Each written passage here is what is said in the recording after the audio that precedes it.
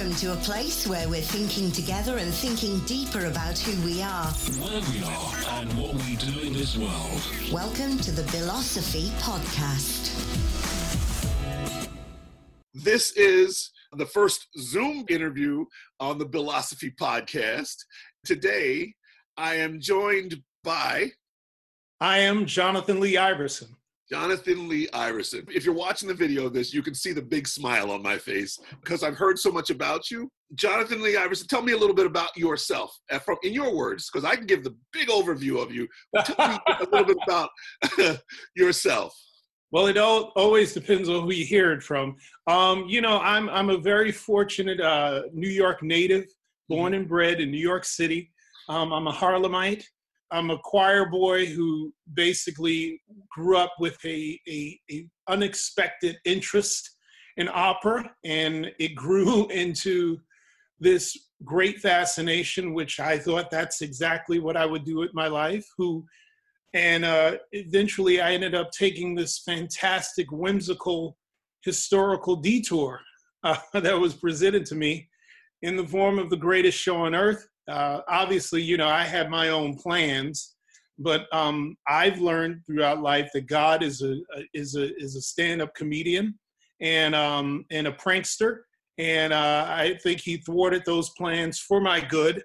And I went from plans of maybe doing a year or two, and I'd have really fascinating stories of how I ran away with the circus and hung out with all these wonderful circus people and probably dated a few acrobats or whatever, to ending up with an 18-year career with a wife and children in tow, and really just meeting some of the most amazing people and having the most dynamic experiences ever. And I really think it's one of those journeys that really, it just reminds you of how we all have this commonality. It just is shocking. I always boast that circus, maybe unbeknownst to itself, has the formula of how we can actually get along, I will say, I was looking over your bio and I was like, what?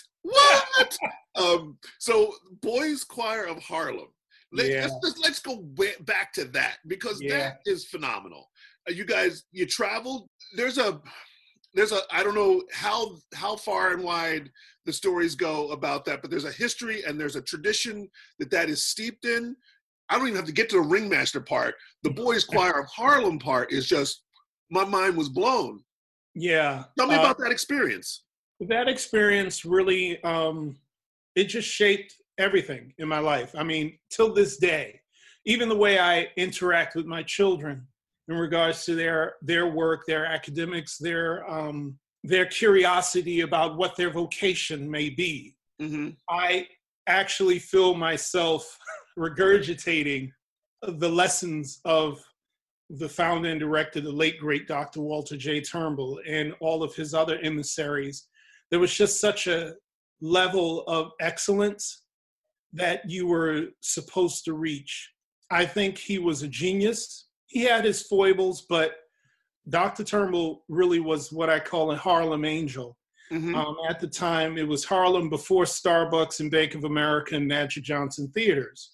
You had to step over a few vices just to get to choir rehearsal. Right.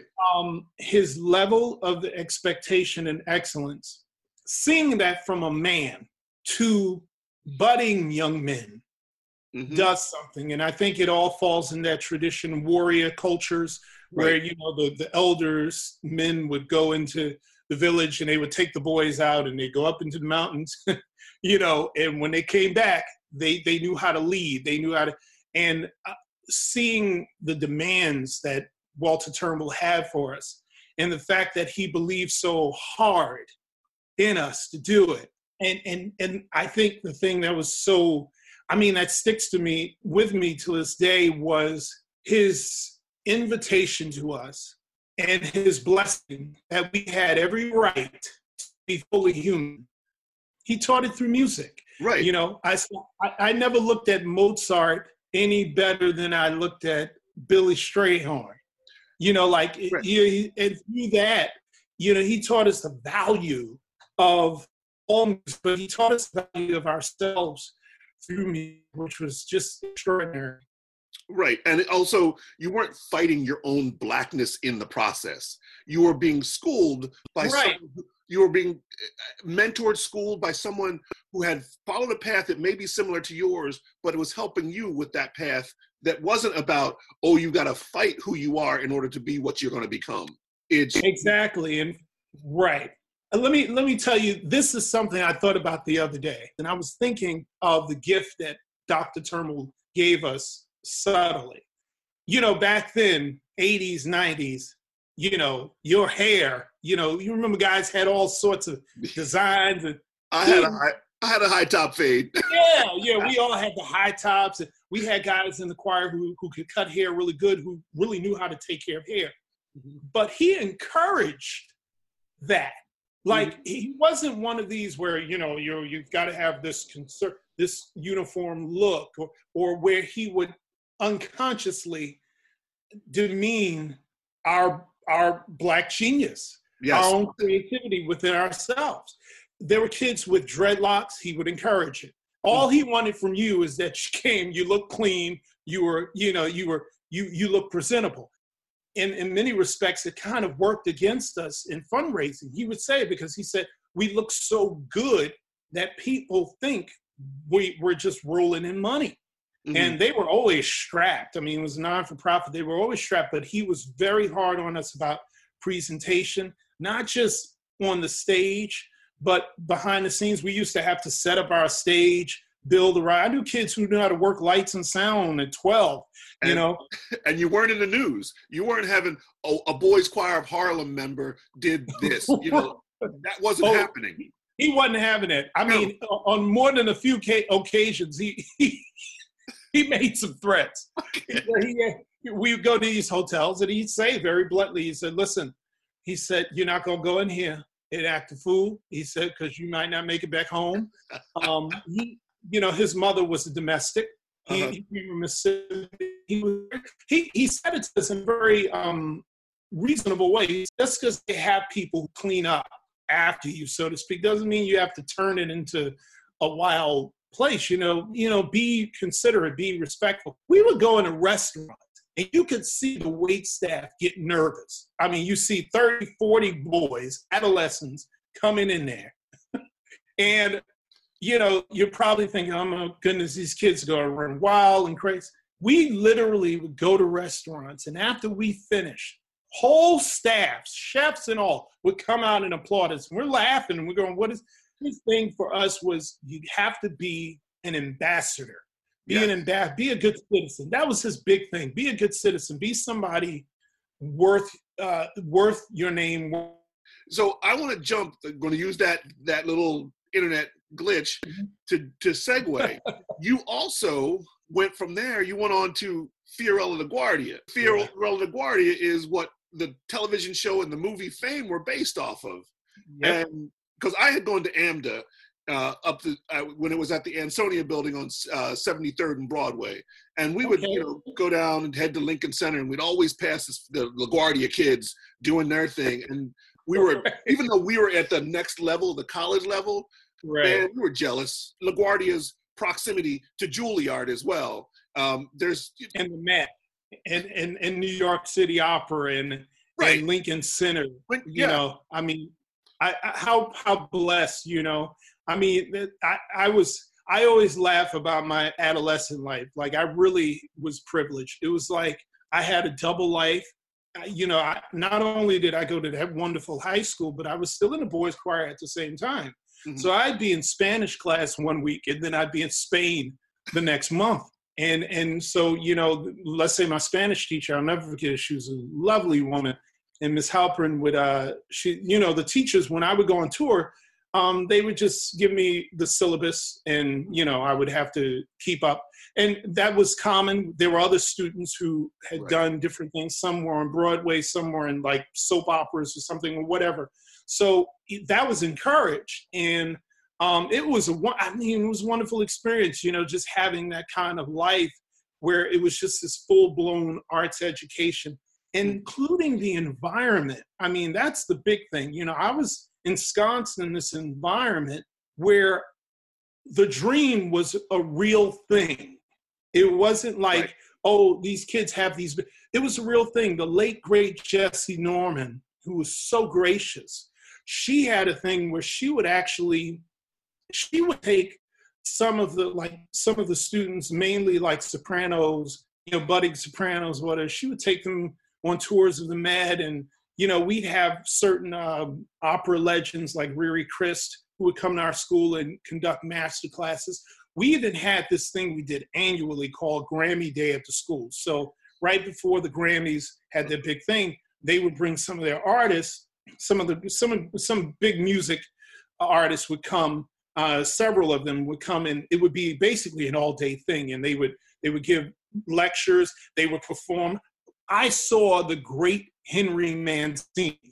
Oh, the whole auditorium blew up. I mean, like he just came strolling out. And to think someone of his generation was getting those kind of kudos from all these young kids. I mean, I said, that's, to me, I was like, if you need a case for why the arts is so vital, like the fact that all of us knew him. He was the cool kid in the room. He must, right. He was.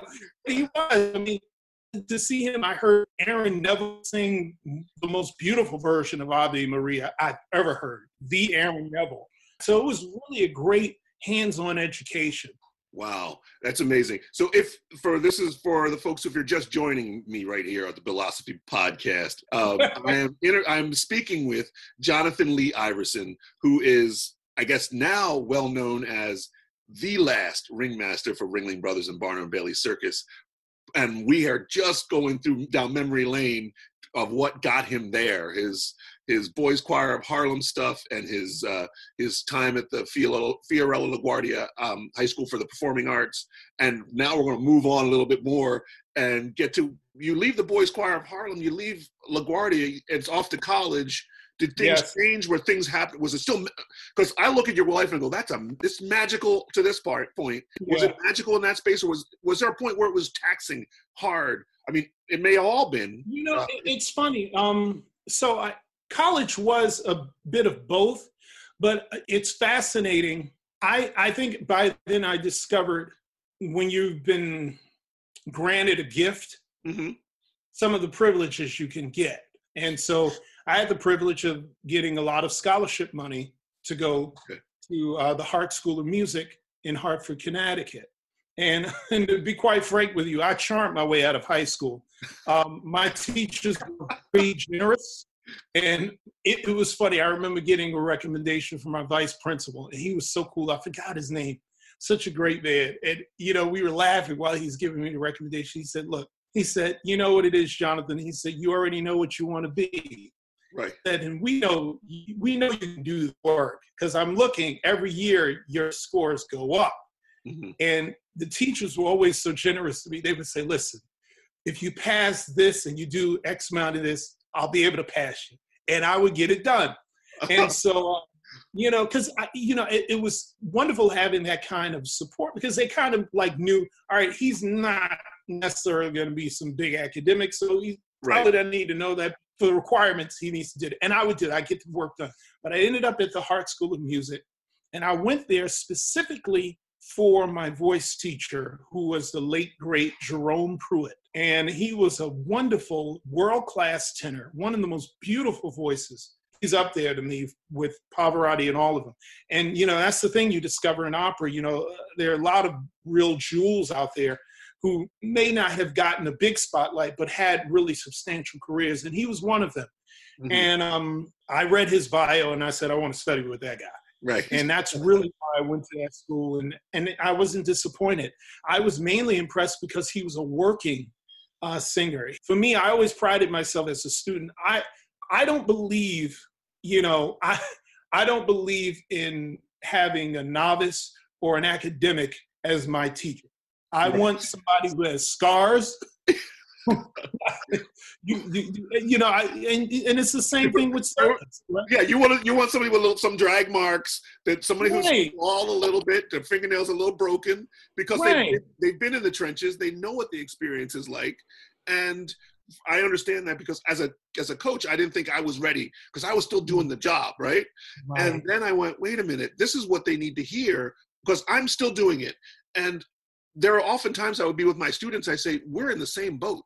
I am still hustling to get the work as I help you to learn how to hustle to get the work. And it's priceless. And we're going out there and getting it and doing it, and we're continuing to do it together. I have my connections. Yeah. That's not going to help me all the time because you got to show up with the skills as well. Yeah, look, I mean, and that's the thing. I call it the Yoda effect. I mean, I want a Yoda. I want the master teacher who can really do it, right? And who, all of my teachers were like that since the beginning. So I was very spoiled because Dr. Walter J. Turnbull was an actual musician. He was the real thing, and he had created the boys choir to basically as a project to keep kids out of trouble, what have you. It started in Ephesus Church. It was the Ephesus Boys Choir then, and then it just grew and became the world-renowned Boys Choir of Harlem. And that became his wife. That was his passion. That was his life. And this is something I share with a lot of young artists, whatever craft they may be in. I always tell them, listen, you're not beholden to what other people's vision of you might be. You have to tune into yourself. And your body, your mind, your spirit really will give you cues. Right. You just have to be courageous enough to obey them. Right. Because I've seen it, you've seen it in this business. Yeah. We've seen tons of people, great talents, who are ruined because they neglect that voice, because they're seduced by the bigness of the so-called great coach, the so-called great trainer, what have you, who really, they may be great, but they may not be for you. And you have to know better. There's a motivational speaker, his name is Johannes. It's that everyone does not have your best interest at heart. And they may be helping you, but they may not be helping you for their reasons, not for yours. And and that can be okay as well. You have to understand, is it healthy or is it unhealthy? Which way, how's it going to work? And I had a dear friend, won't mention the name, who got cast in a Broadway show, but the way she got cast was unethical. And the show never opened. She stopped performing afterwards because of what she had, the price she paid to get there just was debilitating for her soul. Wow. And she gave up on performing, moved back to upstate Pennsylvania, was done. And she thought, this is my big break. And I'm willing to sacrifice a little bit of me. She sacrificed too much. Yeah. Life will do that to you. I remember there's a story that Sidney Poitier speaks of in his book, A Measure of a Man. It's a wonderful book, and he gives this lesson. I remember he was talking about how there was a particular job he was up for, and he definitely needed the money. He wasn't Sidney yet, right? And but he had a principle where he would not play anything that would demean him, and demean his, he had a great sense of heritage, a great sense of himself as an individual. Right. And, he said maybe a few jobs later, his break came. But, we often find ourselves like that.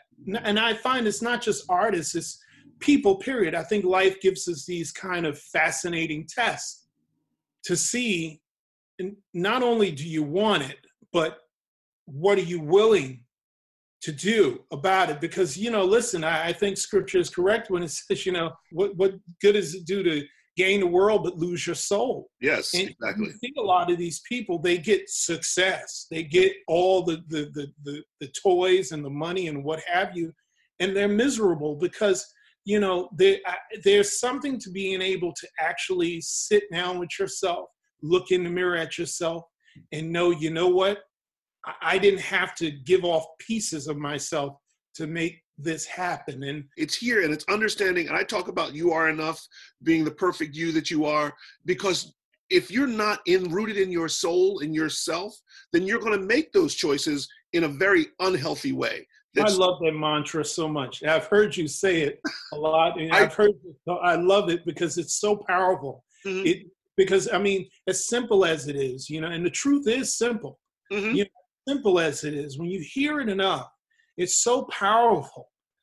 Because even those of us who may have had successes without selling, we have to hear that. And hearing you say that, I was like, yeah, it's like, just remind, because I've had to say it to myself over and over again. Mm-hmm. And you're never too accomplished, you're never too old, you're never too seasoned to hear it again. You know what? Yes, you are enough. You are enough. On your bio, it says that you met or worked with, I'm not sure how deep it goes, Jeffrey Holder. I wish I had just had the chance to sit in his presence, because his work and hearing how he impacted other people's lives, and the way I've heard a story of a guy who was not even in the entertainment business, was down and out, happened to be in Brooklyn or something. Jeffrey Holder got this guy, and this is a guy who I met personally. He said, come with me. And he brought him home. He fed him. He said, stay here as long as you need. And then showed him different avenues that he could take where he could help out in the community, do different things.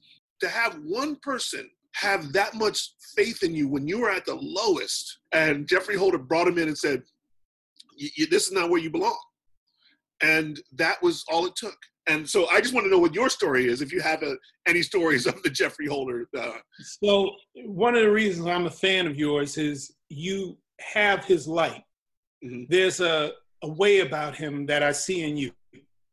And Jeffrey Holder I always had a sensitivity to voices.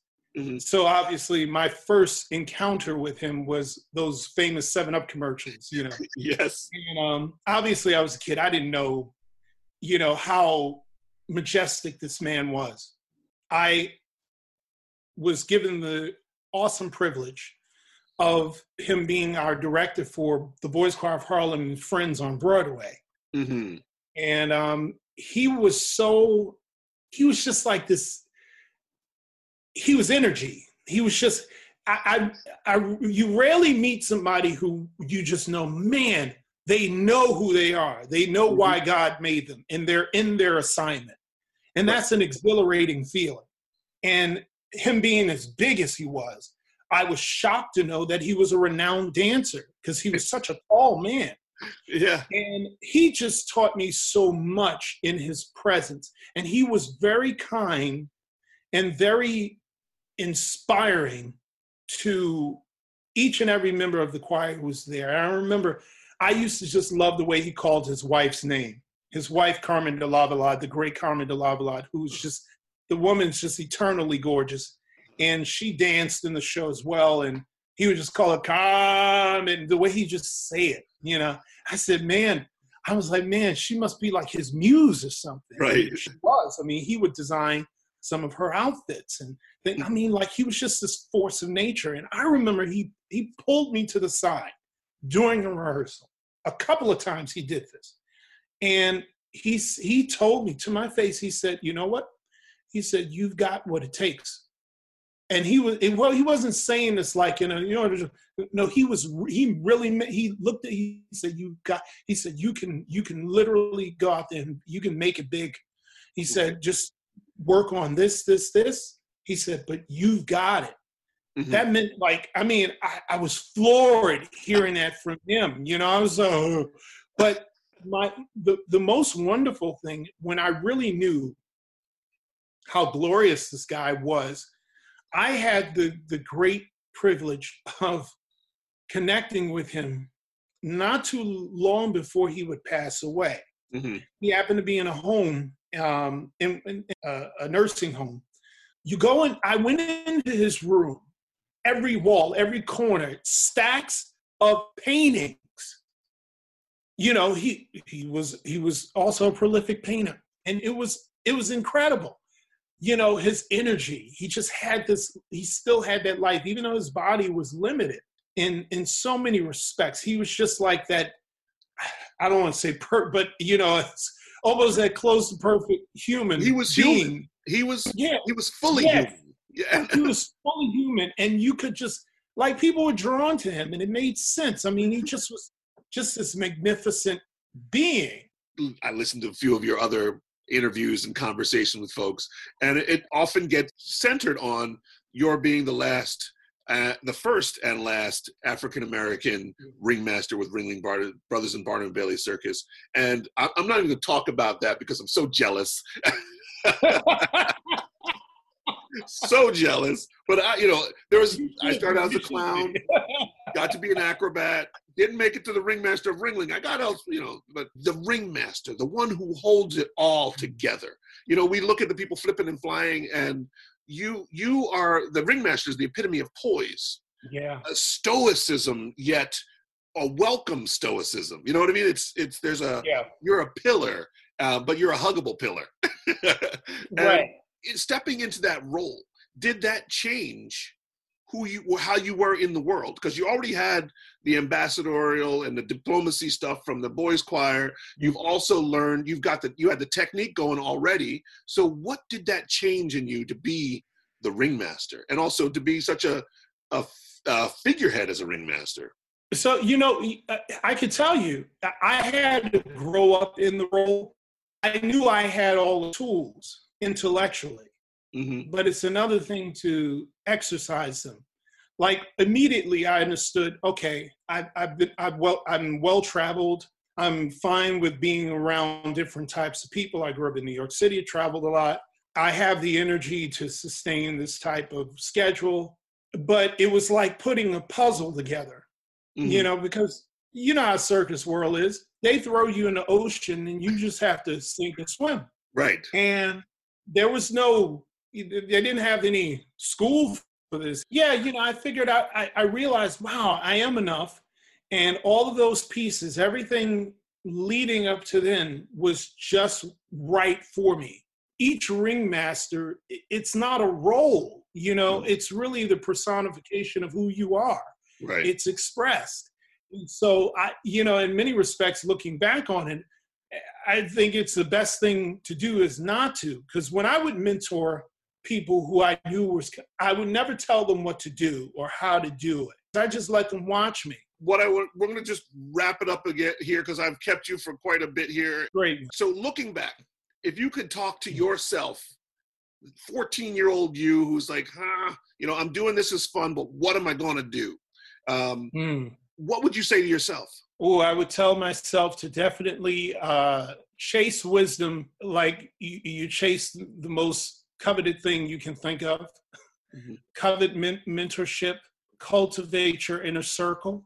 In relationships, I would tell my younger self, definitely get acquainted with money and master it, even that early in age. I would also tell myself to really be mindful and a steward of my health. Well, Johnathan Lee Iverson, thank you so much for taking this time. Thank you so much for sharing your life, your story, your wisdom, your light with all of us here. It's been an honor and a privilege, and I'm looking forward to chatting with you more, just to be able to share in your presence and broaden my horizons with your light. Oh man, that would be great. I think we'll be able to get back outside and play again. Thank you for joining me here on Philosophy. And remember, you are enough.